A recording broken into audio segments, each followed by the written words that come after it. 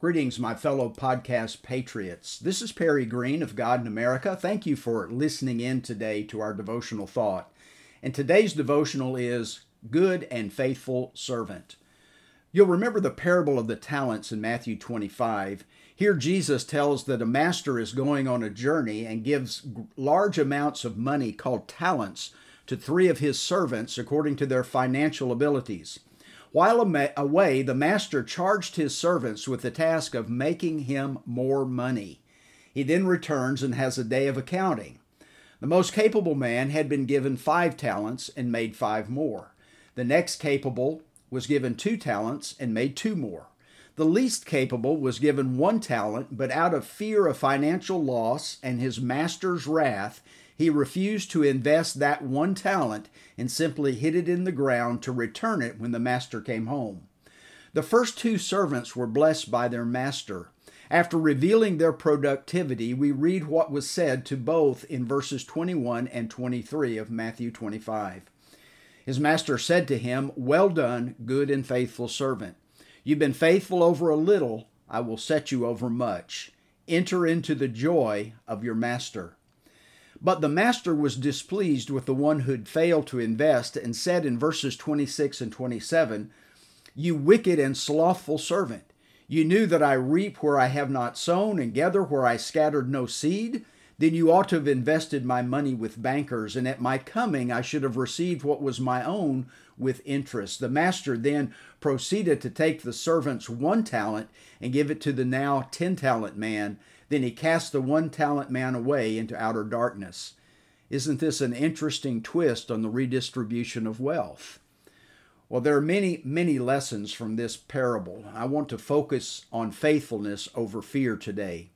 So often I felt like the 1-talent man, afraid to act because I'm afraid I will fail. Well, in the light of this parable and in other places of Scripture, failure is in failing to act, not the possible losses that may occur with taking risks for our master. One of my favorite founders to America was Dr. Benjamin Rush. I think that I read he was considered the 4th most influential founding father of our nation among his peers. Well, he was right up there with Washington, Jefferson, and Franklin. Now, whether that's accurate or not, Rush was a faithful Christian and dedicated as an American physician. In his longing to please God, he once said, "I have alternately been called an aristocrat and a Democrat. I'm neither. I'm a Christocrat."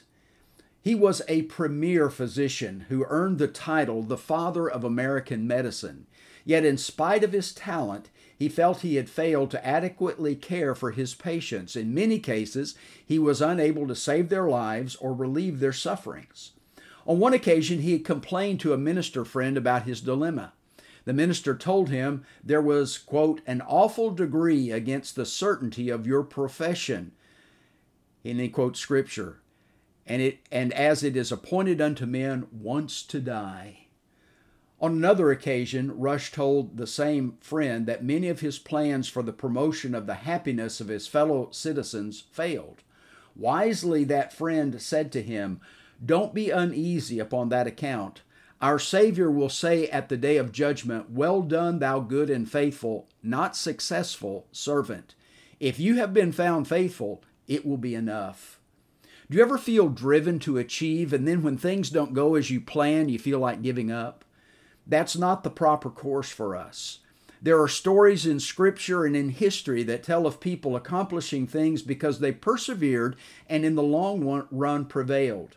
Moses waited 40 years in the desert and God called him from a burning bush. Though at first reluctant, Moses didn't give up and then for 40 more years led the nation. William Wilberforce, a member of Parliament in Great Britain, worked for years to outlaw the slave trade in England. He lived to see its end. John Quincy Adams, as his father John, was an abolitionist. He wanted to end slavery in America. He worked to that end but did not see it.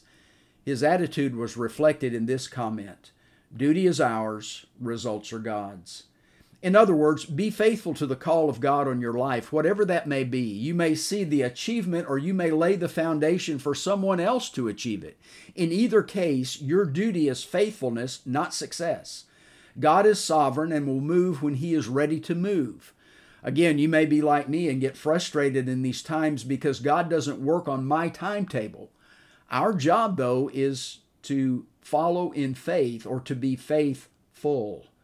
When life is over and we stand before the judgment seat of Christ, the sweetest sound we will be what the 5 and the 2 talent men heard in Matthew 25, 21, and 23. Well done, good and faithful servant. You've been faithful over a little. I will set you over much. Enter into the joy of your master. Well, until next time, I want to encourage you to keep the light of faithfulness burning.